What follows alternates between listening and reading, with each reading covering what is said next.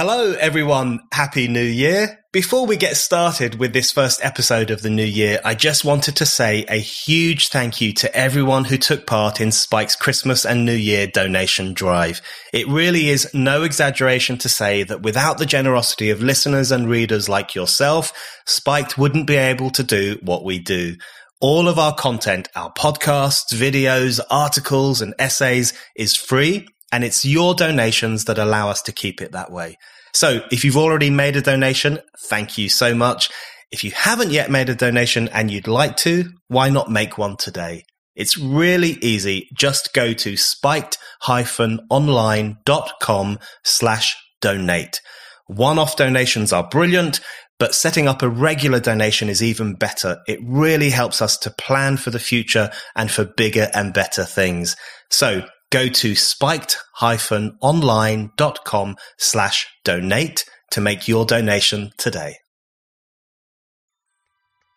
A lot of these women on the left talk for working class women all the time, but not to them. I just think that working class women and vulnerable women are not a prop to make an argument against people you don't like very much. I think they are people to consider most centrally in most everything we do. We get women who are survivors of rape who then can't access violence against women or rape crisis centres because they can't be sure that it's staffed by women. So if those women aren't the ones that I'm holding central to everything that I do, then I think that what I'm doing is not particularly important. Hello and welcome to the Brendan O'Neill Show with me, Brendan O'Neill. This is a podcast in which an esteemed guest joins me to talk about the big ideas, the bad ideas, the problems and the controversies of life in the early 21st century. In this episode, I am delighted to be joined by Kellie-Jay Keen Minshall. Kellie-Jay also goes by the name Posey Parker. She is one of the most outspoken and consistent defenders of women's rights and critics of the transgender movement. Kellie-Jay is the founder of Standing for Women, a campaign group that defends women's right to use the language they want to talk about their rights and their spaces. She is a regular on TV and radio, and she has organised numerous public gatherings to make the case for the right of women to associate as they see fit. She has been banned from social media sites and has been interviewed by the police, all because she has dared to push back against the trans lobby. Kellie-Jay is also responsible for turning the dictionary definition of a woman, adult human female, into one of the rallying cries of our time. So, Kellie-Jay, every time I've seen you on the media, on TV or radio, over the past few days, you've been up against a man earnestly explaining to you what a woman really is. And I was watching these clips and thinking to myself, I wonder if Kellie-Jay finds it surreal that she is in a situation in 2022, decades after the various feminist movements, having blokes tell her that she doesn't understand what a woman is? Or are you now just used to it and see it as part and parcel of life in a potentially misogynistic decade? How do you feel when you're faced with these men telling you that you're wrong about biology and wrong about women? I wait for them just to hang themselves, quite frankly, and make themselves look really silly. I've had a couple of really Partridge kind of moments where I'm listening to a man sort of almost finish off. I watched somebody today and they kept finishing off their female colleague's sentence with, yes, but it is rather extreme. So I think it just strikes me as deeply misogynist. And I hate using that word because I think it's very overused, but it's so apt in so many situations at the moment that these men genuinely, I feel, see women as lesser men because we don't have a penis. And that's kind of the be all and end all of woman, is that we're just not men. So it's really interesting how overt it's really become. So let's talk about, so you mentioned there that they say, well, she's a bit of an extremist and so on. Let's talk about your extremism. So your extremism, explain to us what the content of your extremist ideology is. Is it really just the fact that you think biological sex is real and people with penises are men, not women? This is basically what we're talking about. I think that's it. I think the extremist label comes in because I will also say it without flinching. And I think we're all supposed to now tiptoe around this highly oppressed minority, which they're minority in number, but not in power. And I always understood that when you talk about minority, you're talking about people who have no power. And I would say if our laws and our institutions are using their language, I'd say they're quite powerful. So let's dig down into this movement and the impact that it's having and the reasons why you have launched a very solid campaign against the excesses of this movement over the past few years, and what that story is all about. So obviously we're talking about the ideology of transgenderism, which is how I refer to it. Maybe you refer to it in a different way, or the cult of gender fluidity is another term that people use. We're talking about the notion that you can change sex, that a man who identifies as a woman should be treated as a woman, should be accorded the same rights as a woman to enter certain spaces, to enter certain sports, to stand for women's positions in politics and in their careers. So this ideology of transgenderism, let's go back to the beginning. When was the first time that you remember thinking to yourself, there's something off about this. This isn't working for me and I need to do something about it. Do you remember that moment where you first thought, I need to take a stand against this notion that sex is a easily changeable phenomenon and a man can become a woman? Yeah, so it was 2015 and David Cameron had just been elected, and I think loads of people like myself on the left were really convinced that there's no way that after the shambles of the coalition that anybody would vote Conservative. And I guess I was in some sort of bizarre bubble where I had no idea really what was going on in the country. And so I joined this group called Awesome Lefty Women. And it was in that group that I began to see that actually these men they weren't transsexuals. B, that they would invade women's space, like this particular group was for women. And then there'd be all these men in soft focus. And I'm talking like men, that look like they've only just ever considered the notion at 65 that they might be women. And all women were talking about politics. And these men would sort of introduce numerous photos of themselves in these soft focus photo shoots. And I remember saying to one of them who told this quite sexist kind of Bernard Manning type joke that ended up, the punchline was some sort of violence against women. And so I just said, are you sure you identify as a woman? And then I just got really roundly attacked. Like, it was so vicious. It wasn't just him. He started private messaging me. But it was also women and you just weren't allowed to question it at all. So I think it was at that point that I realized, hang on a minute, if I'm not allowed to talk about this, then I think that's something that we really should be talking about. And so it gathered pace from there, and you ended up founding Stand-In for Women and doing various other campaign and writing activities. And of course, creating the slogan, adult human female, which is actually you just got from the dictionary. So that's very straightforward.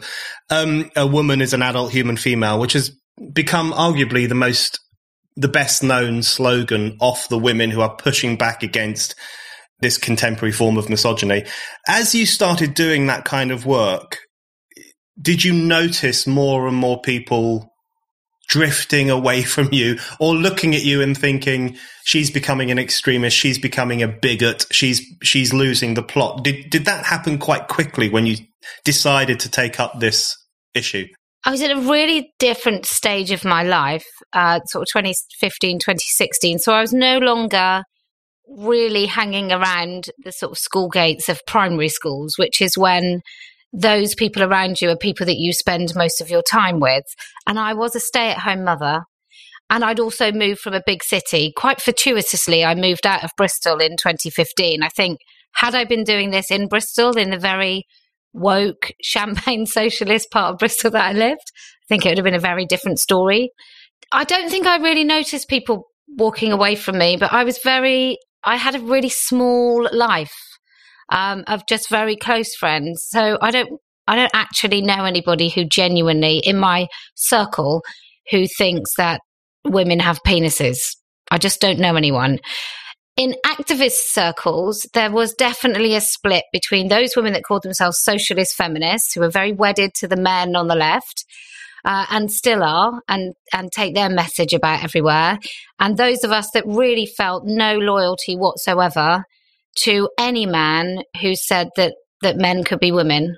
Some listeners, and more importantly, the vast bulk of ordinary people in this country will, as you know, will find it completely bizarre that it has become hyper controversial to say women don't have penises. And you have created stickers which say that, and people have put them on lampposts and various other places, and they're treated as hate speech.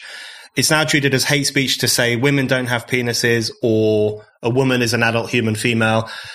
And you mentioned earlier on the difference between trans people being a minority, but actually having an extraordinary amount of power in political, cultural circles to influence the language we use, the ideas people hold, and so on.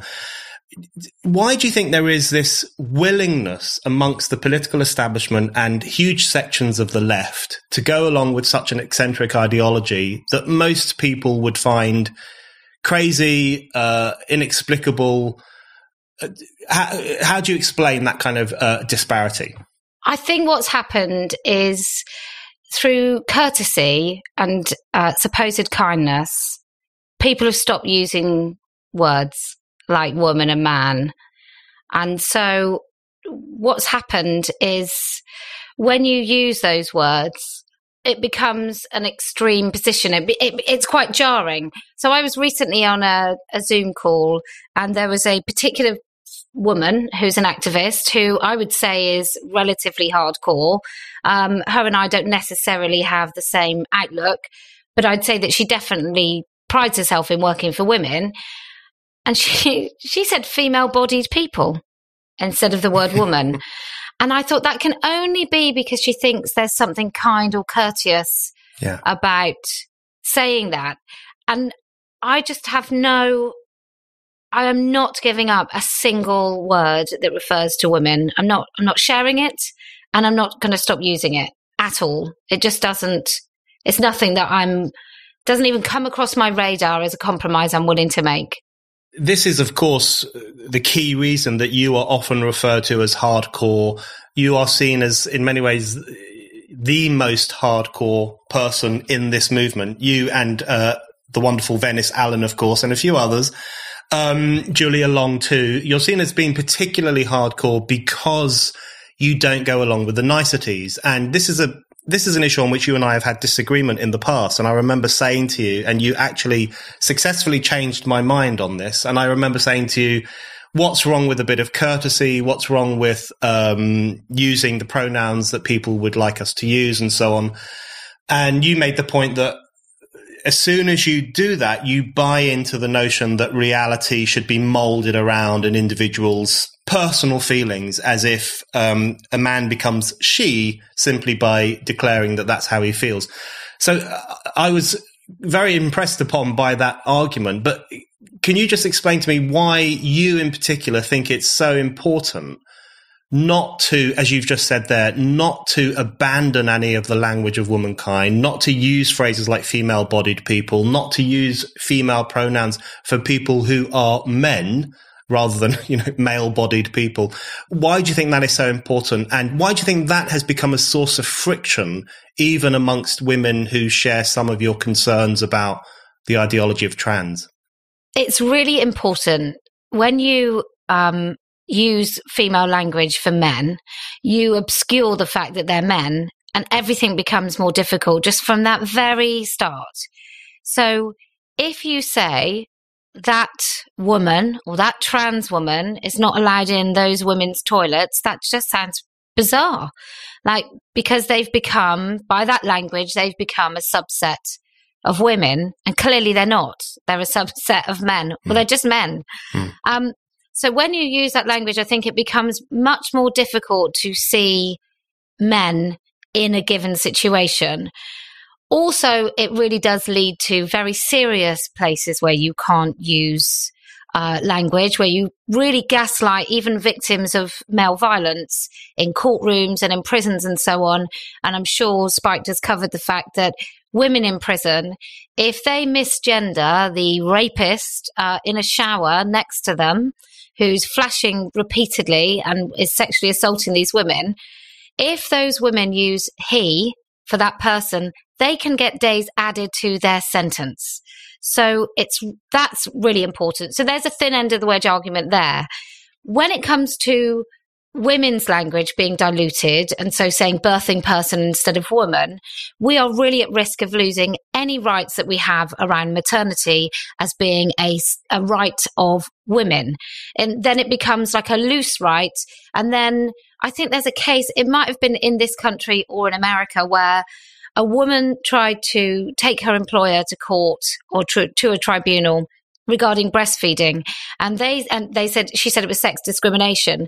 And they successfully argued that because some men breastfeed, it's no longer sex discrimination.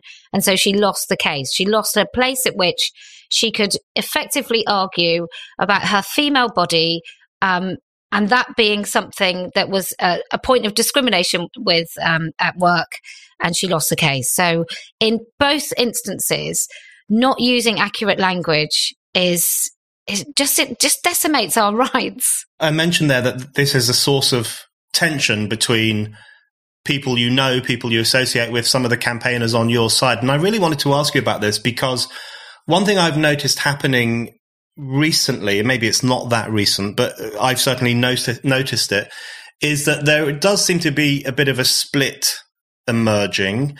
And it's not necessarily a People's Front of Judea situation just yet, but there does seem to be a split or a tension emerging between, I call them trans-skeptical feminists, and I know you don't like that phrase, but that's the one I use. There does seem to be a bit of a tension emerging within this group, within this movement, between not only on the issue of misgendering, or using the correct terminology as we would see it, but also on the idea that some people, i.e. you and a few others, are very extreme.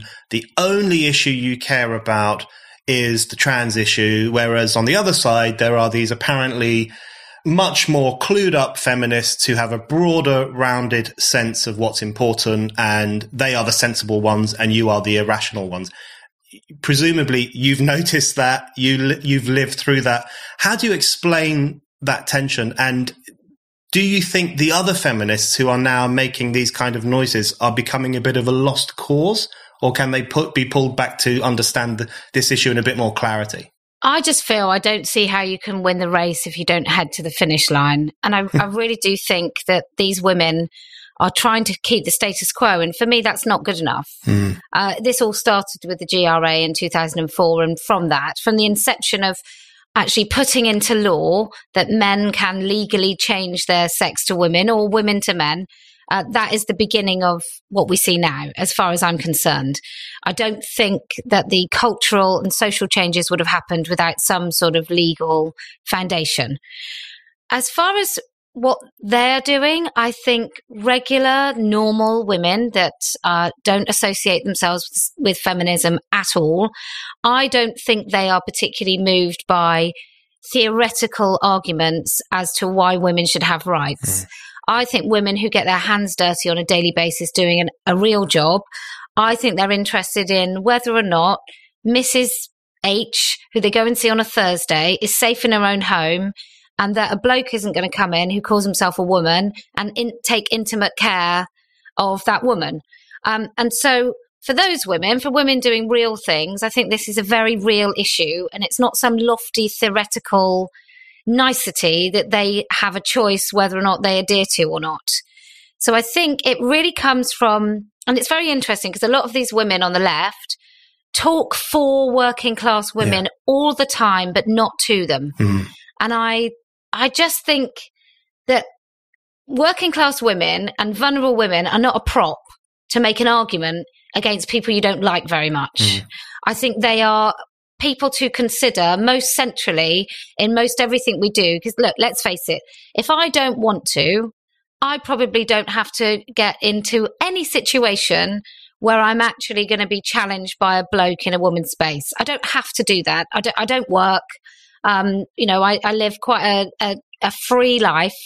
No one has great expectations of me, and I don't have to sign a dotted line in order to keep the house over my head. That is not the same for most women. And we do Speakers Corner events, right? Reformers Tree. And we meet there and we allow women to tell whatever story they want about their lives and a range of issues. We get women there who are survivors of rape, who then can't access violence against women or rape crisis centres because they can't be sure that it's staffed by women. So if those women aren't the ones that I'm holding central to everything that I do, then I think that what I'm doing is not particularly important. That's very well put. And I wanted to ask you specifically about, to begin with, the more extreme cases of women's spaces that are being potentially invaded by men, or in some cases actually having men inside them. And those extreme cases are, as you've mentioned, rape crisis centres, domestic violence shelters, prisons, women's prisons, where we can all agree these are places that house probably the most vulnerable women in the country, women who really need help, including prisons. Lots of women end up in prison out of desperation rather than some huge, massive criminal intent. So these are places that house vulnerable women, and yet the argument comes up from sections of the left that these places need to be open to all women, by which they mean men as well. So if you think about the Edinburgh rape crisis centres, for example, where it has been openly argued that men should be allowed in, men who identify as women should be allowed to use these centres. And if a rape victim, an actual female rape victim, complains about this, then their bigotry will be confronted, they will be called out, they will be challenged. And just think about the message that sends to vulnerable women, as you've just mentioned, who may need these services, but fear, A, that there will be a man inside that building, and B, that they will be lectured to by some feminist with a PhD about their bigotry. So how dangerous do you think this could potentially become in relation to helping women who are at their lowest ebb or who've suffered violence and really need that kind of assistance? It's just so scandalous, isn't it? Edinburgh Rape Crisis Centre, as you rightly say, is completely... It's been parasitically invaded by a man who now is their CEO. And he's on the record of saying that when he came to this country, he was... it was all different in India, where he came from. Well, India had a third sex, or third gender, I think they called it, that you could become a third gender. That was recent. That was after he'd left India. So he came to this country as a man. He's legally recognised as male. And he applied for a job at the Edinburgh Rape Crisis Centre without ever telling anyone that he was actually male. And now he heads it up, and now his policies are stretched through. I mean, look, if you're working in those centres and you're working with somebody who calls himself a woman, how are you ever going to have a conversation about keeping men out of those spaces? It's just, you just can't. I mean, I blame him, but I also blame the women that let him in. I mean, what the hell is wrong with them? What the hell did these, like the feminists of old, I've interviewed Erin Pitsey for starting the first domestic violence shelters, and I'm sure you know her history, that she really did turn her back on feminism and had lots to say about the domestic violence sector. And I think she's an incredibly valuable woman who's also been erased from the domestic violence movement, which is atrocious. But can you imagine the blood, sweat and tears of women in the 70s and 80s who got these things off the ground and then just watching it just be given up? I don't really understand it. For a woman traumatized who... I've never been sexually assaulted, so I have no idea of the trauma and the guilt and the shame and everything else that goes alongside that. But if I couldn't go to somewhere that was supposed to be for me and my trauma without fearing that there's a man inside, or I'm going to be told off for thinking that women don't have penises, then I don't think I'd bother going along either. So I think some serious questions have got to be asked, but it's all over the country. It's not just Edinburgh. Over the past year or so, there have been some flashpoint issues which I think have really shocked people. And I always measure this by thinking about friends and family of mine who don't particularly follow politics very much and read the newspapers occasionally, but aren't really particularly interested in what is in them. And when they start talking about an issue, then I know it's become an issue. So, for example, one thing that people have raised with me is recent stories about male rapists, well, just rapists, men who rape women, potentially being recorded as females if that's how they identify. So the police and the courts basically saying that they should be referred to as women. Their crimes should be recorded as having been committed by a woman. They should be referred to as she in court, which potentially means that a rape victim will have to refer to her rapist as a female. And that's an issue over which I've had messages from people who are not particularly interested in political or social affairs saying, what is going on here? This is absolutely crazy. And it is crazy, and I wanted to ask you about it specifically. But I think the key point here, surely, which touches upon something you said earlier, that this is the logical conclusion of the whole starting point of this discussion. So this goes back to the reasons you give for not using female pronouns or for not accepting that, you know, the fashionable young man who identifies as a woman and has lots of Twitter followers and does modeling for magazines. I'm not going to name any names, but those kinds of people, if you accept that they are literally women, then you have to accept that the man who is a horrible, brutal rapist is literally a woman too, if he identifies as such. So isn't this, even where people say, oh my God, this has gone too far, isn't the point that actually this is the perfectly logical conclusion to the entire process that's been taking place? 100%. This is a dogmatic kind of quasi-religious movement. And so you can't question any of it. You can't say that any of it is ridiculous, nonsensical, dishonest, untrue. You can't say any of those things, because once you admit some of it is false, then you have to admit the whole thing is just built upon the sand and is just nonsense.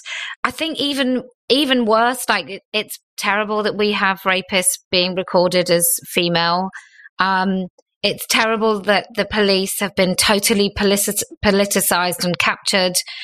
It doesn't make me have any faith in our law at all. It makes me think that if I can be, I mean, you know, I've been interviewed under caution twice and arrested for my views and my activities. So I'm well aware that the police have got a lot of time to waste on women with naughty opinions. So I don't really understand when the police went wrong. Maybe it was when they called themselves a service and not a force. You mentioned there, and this is something I wanted to touch upon, you've mentioned there that you've been interviewed under caution, which is, I mean, even saying that still makes me think, what the hell is going on in this country? Because of your views, because of your protesting, your points of view, or your acknowledgement of biological reality, one might say. You've also just mentioned there that it's very difficult to talk about this issue.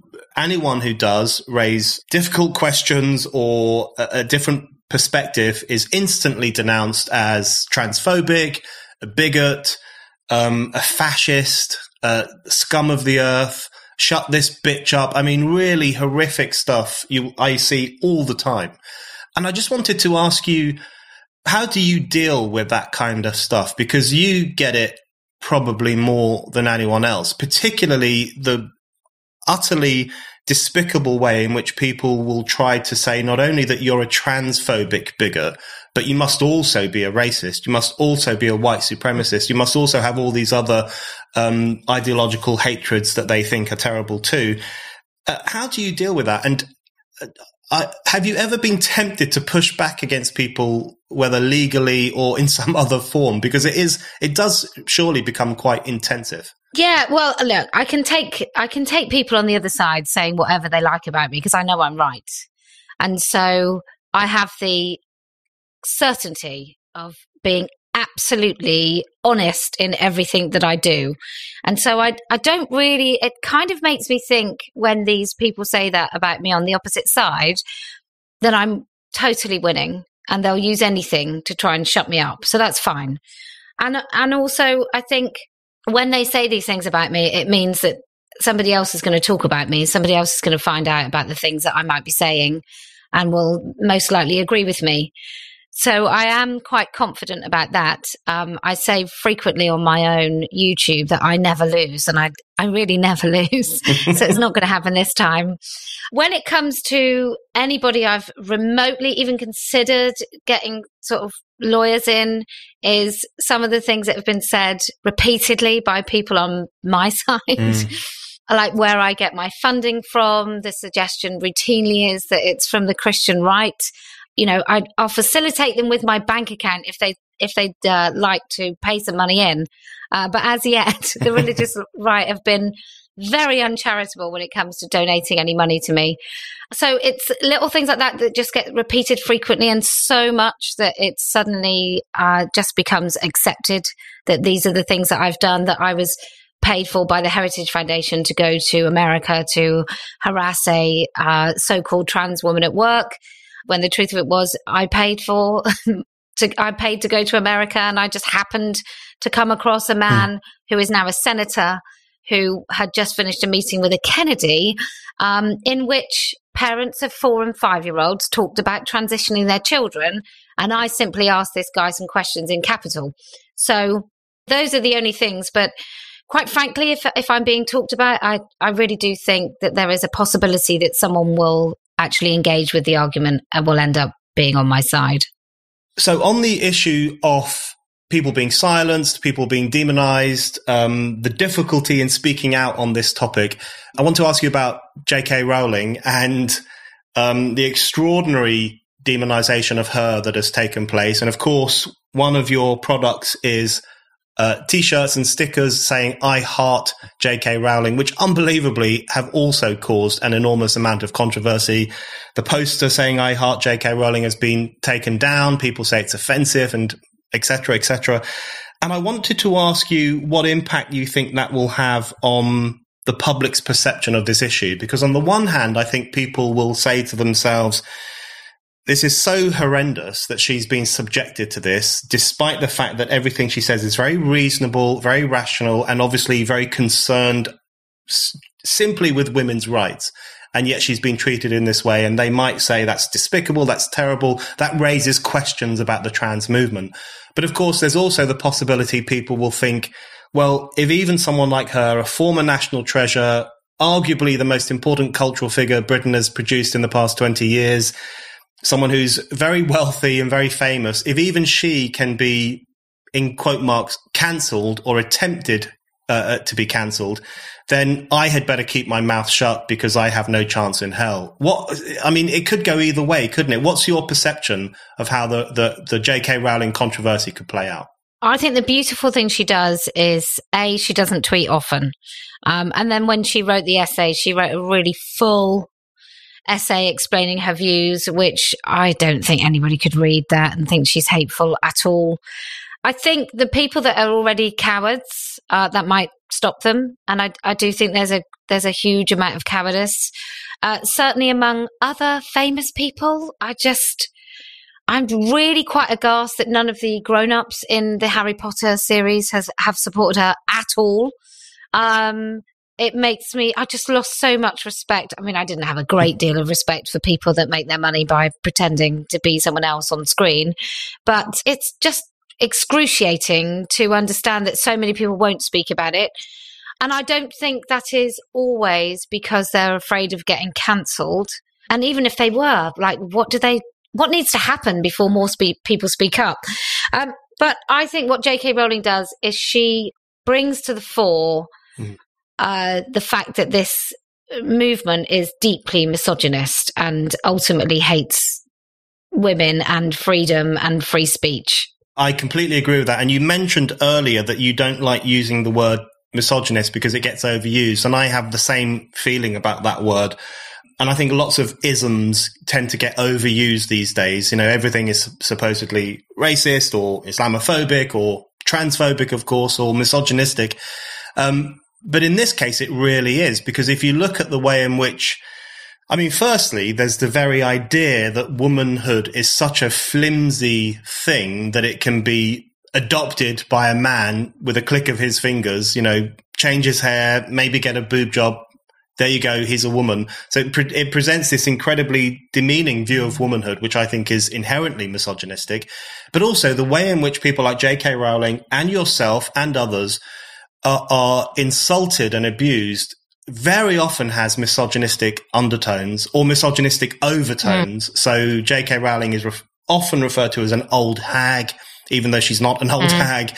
She's obviously threatened with sexual assault, rape, and so on. So to what extent, and I don't mean this in any conspiratorial way, but to what extent do you think the trans issue has become a cover for people to express a kind of latent misogynistic views that they hold?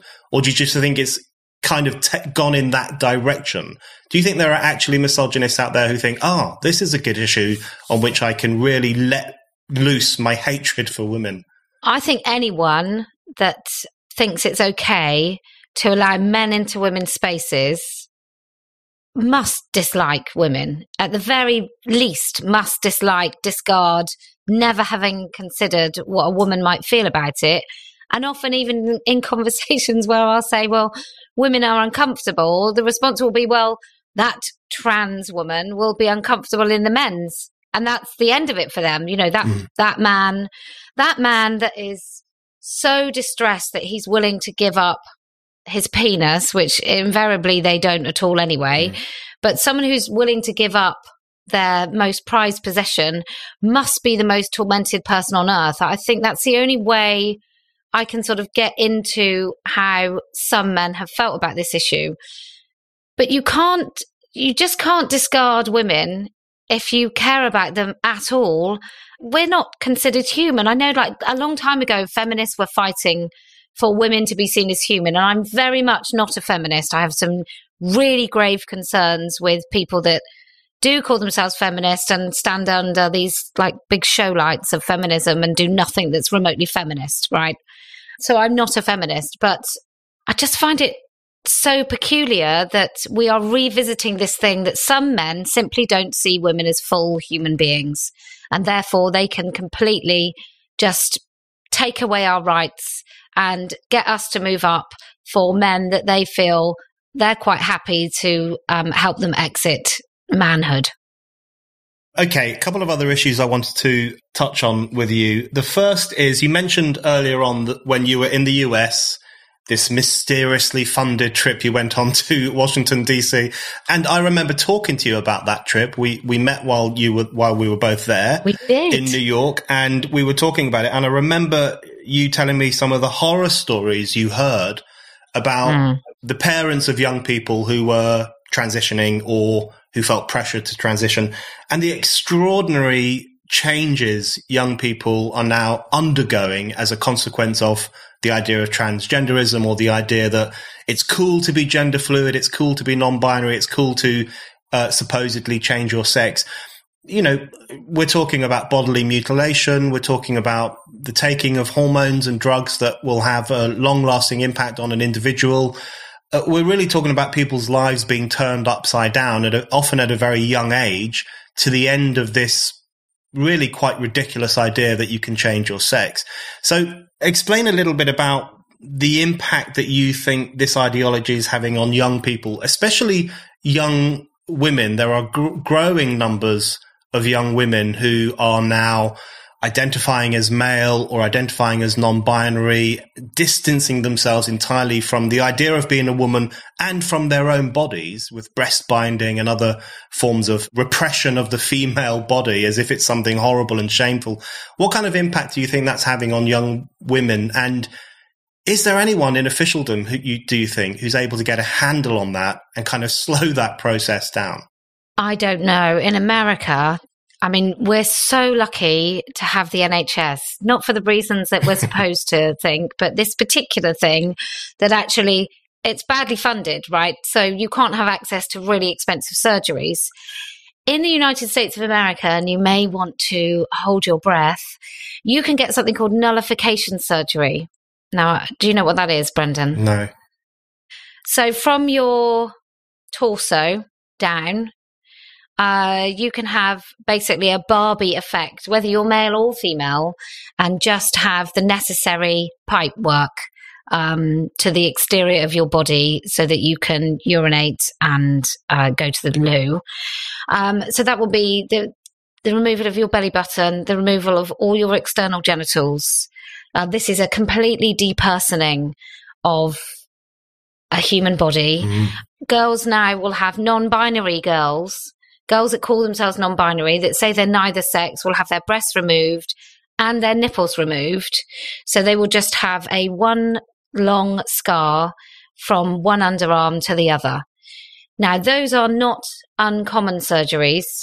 You know, it's not happening everywhere every day, but we do know that in American hospitals that do gender affirmation surgeries, as they're called, or what I like to call mutilation, they are processing these kids real fast.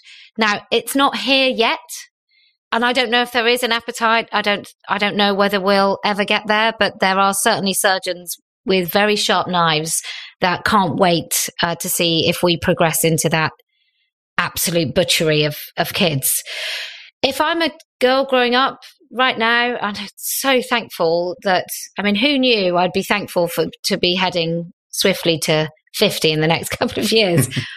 But I'm so lucky. I'm so lucky that I didn't get to see my face every day 100 times and decide whether I'm good enough on a daily basis.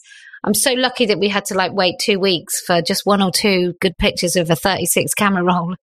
But this sort of narcissism that I think is on acid for this generation of children.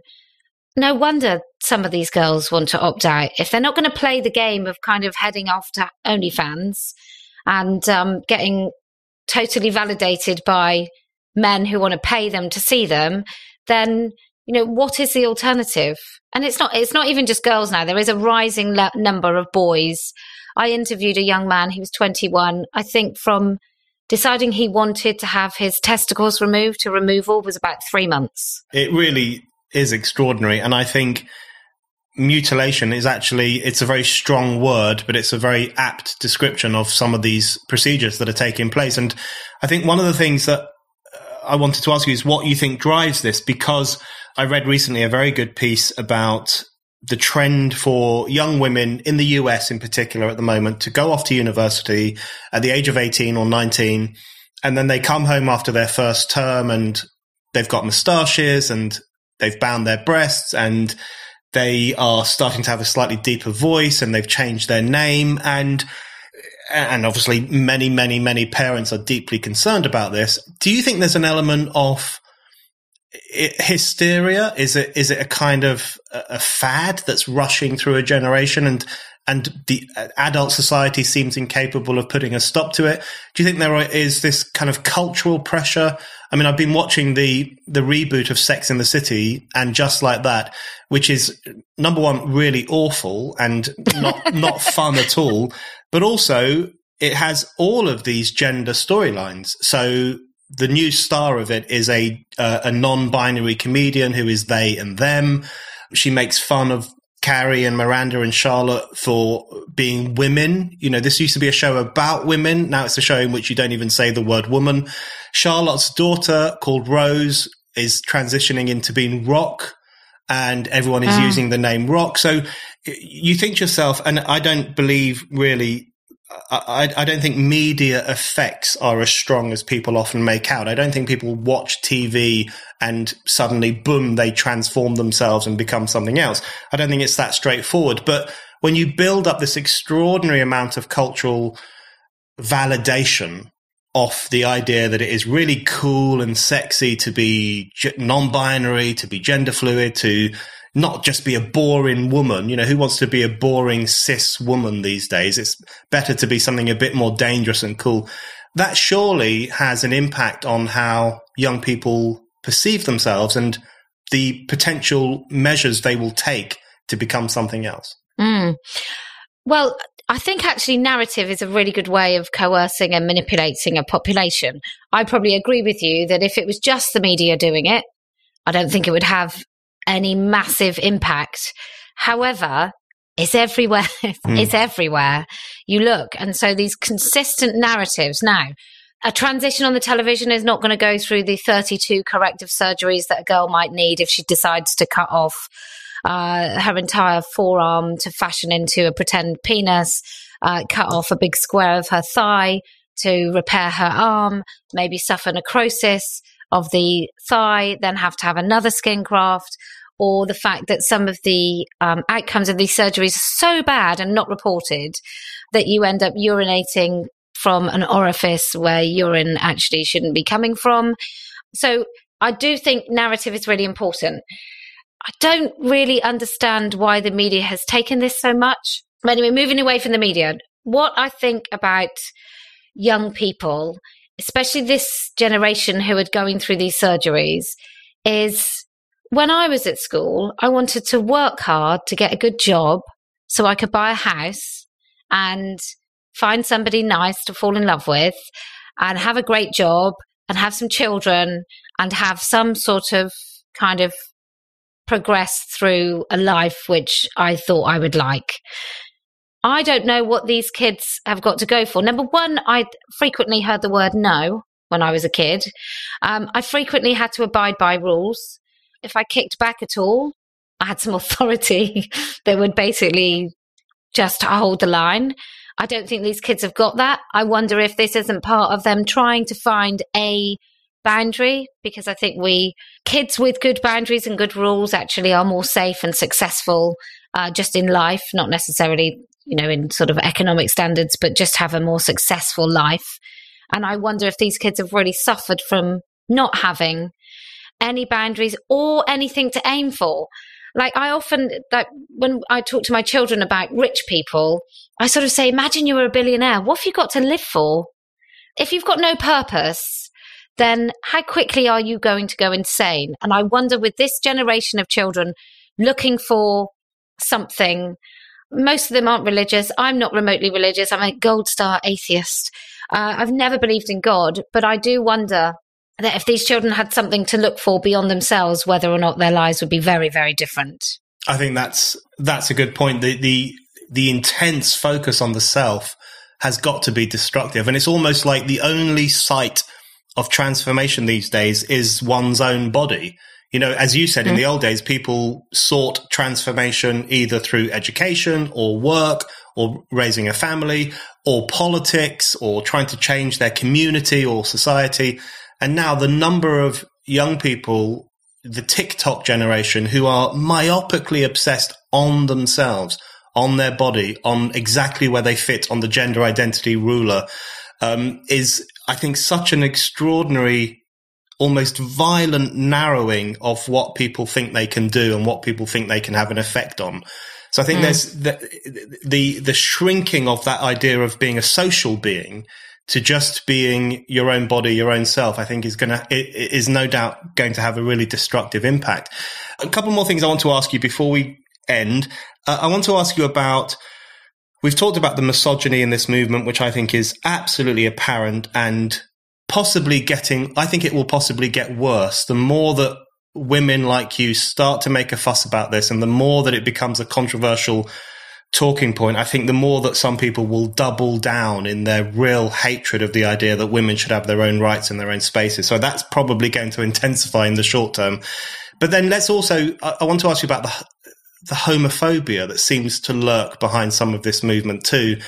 And particularly in relation to lesbians, particularly in relation to young lesbians who are increasingly told that it is a fetish to only be attracted to other women, in the same way that lesbians decades and decades ago were called perverts. Increasingly these days, young lesbians will be called weirdos and freaks if they only want to get with women, actual women. But also there is a trend that the BBC recently tried to cover, which is supposed trans women, i.e. men, pressuring lesbians into having sexual relations with them or whatever else it might be.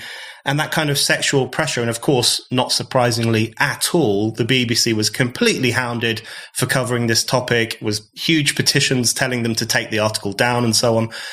What do you think is the prospects for young gay people, lesbians, young gay kids, in this climate in which we are told that a man can be a woman, you can be a man with a vulva, you can be a woman with a penis? Surely that creates an extraordinarily confusing situation for people who are discovering their sexuality. I think when it comes to lesbians, and I've pondered this often, so these men want to be validated. And so the best validation surely is to be recognised by a woman, by another woman who then finds you sexually attractive. And so I understand I understand the motivation. I mean, it's grotesque, but I understand the motivation. But I think the wider thing also is why nobody cares. Why nobody cares about these young girls. And I think it's because, as I found out over the last couple of weeks talking to some men in the media, that because if you're not playing the game, if you're not playing the feminine game, then you can be you can be unpersoned. You can be unpersoned as a woman anyway because you're a non-man. But it's really striking that women who are considered masculine, who do make choices to not play the feminine game and who are just more, I hate using the word even masculine. But anyway, so they're sort of not seen as feminine women. And I think that therefore they have no use to some of these men. And most women don't have a use for some of these men anyway, but in particular, these women don't. I think that's why they don't care. It's just the same thing. It's the same reason as we are recording some of these rapists as female and we're letting them into other places, that if we admit that there is a Me Too moment for lesbians who are being pressured into sex by these men, and there's also young gay men that are going out with and having sex with girls who call themselves boys. So there is a boxer and a cotton ceiling, which are sort of ways to break through someone's underpants who doesn't want to have sex with you because they don't fit your sexuality, or you don't fit theirs, rather. I just think it's extra misogyny, isn't it, when it comes to lesbians, because lesbians don't have too much use for most men. And I'd listened to a comedian the other day who let it slip, and he was joking, but he wasn't joking. And he basically said the difference between a trans woman, I will put in inverted commas, and a woman, one that passes and one that doesn't, is whether or not you want to sleep with them. Mm. And I just thought, well, you may not have wanted to admit that, but I think that is true for many many men, that, if a man has enough alterations to look passable to have sex with, then that's good enough. They deserve the pronouns. Yeah, that's very well put. Okay, Kellie-Jay, my last question for you is on freedom of speech. We've touched on this already, the difficulty of talking about these topics. You are someone whose freedom of speech has been attacked many times. Your trigonometry interview was taken down from YouTube because it was hate speech, because obviously you're clearly a very hateful person. You've been, as you say, interviewed under caution. I think you've been banned from certain social media sites. I know you get warnings on Instagram all the time. No doubt there are misogynists out there mass reporting you every day, trying to silence your voice. How important do you think freedom of speech is to this particular campaign that you're involved in? Because it seems to me that without freedom of speech, which goes for so many campaigns actually in the modern era, you just don't have a hope in hell of being able to affect the kind of changes that you want to. So how would you explain the importance of freedom of speech and of allowing women to talk about women's issues? Well, I find it really interesting that the freedom of speech movement is overpopulated by men who, quite frankly, I can't imagine their speech is too prohibited, to be honest. And there is a lack of recognition. I sound like a whiny woman. I really promise I'm not a whiny woman. These things are just difficult to ignore. So mostly men sort of see freedom of speech as like everybody's issue, and it totally is. But for women, we can't say what we are. Like, that's how stifled our speech is. I can't even say man and woman. Well, I can, and I do. But there are many women that don't even feel that they can say a woman's toilet is just for women, or that a woman is an adult human female. And so I think freedom of speech is really important. I'd like to see more women in this argument actually stand for free speech. And I do appreciate it's difficult. And I appreciate it's difficult because I'm sure many of us talk about how brilliant free speech is until we come across some ideas that we don't like. And then I'm sure we'd like to stifle free speech. But it's at those moments that you really test your principles. And for me, I hope I've always held the principle of free speech, but maybe it's not been tested to its full extent.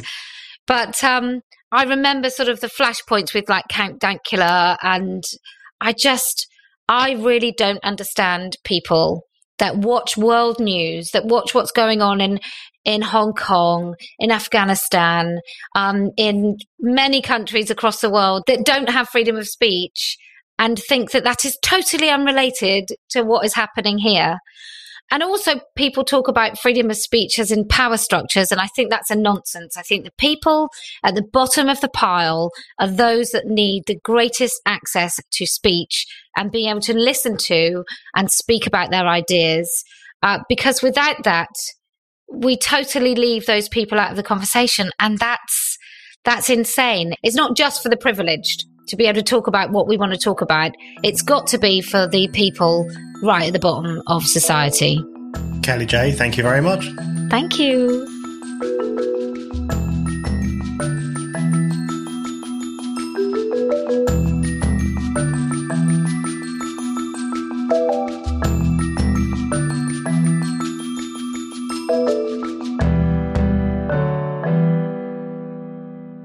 Thank you for listening to The Brendan O'Neill Show.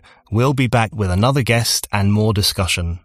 Don't forget to subscribe, and in the meantime, keep reading Spiked at www.spiked-online.com.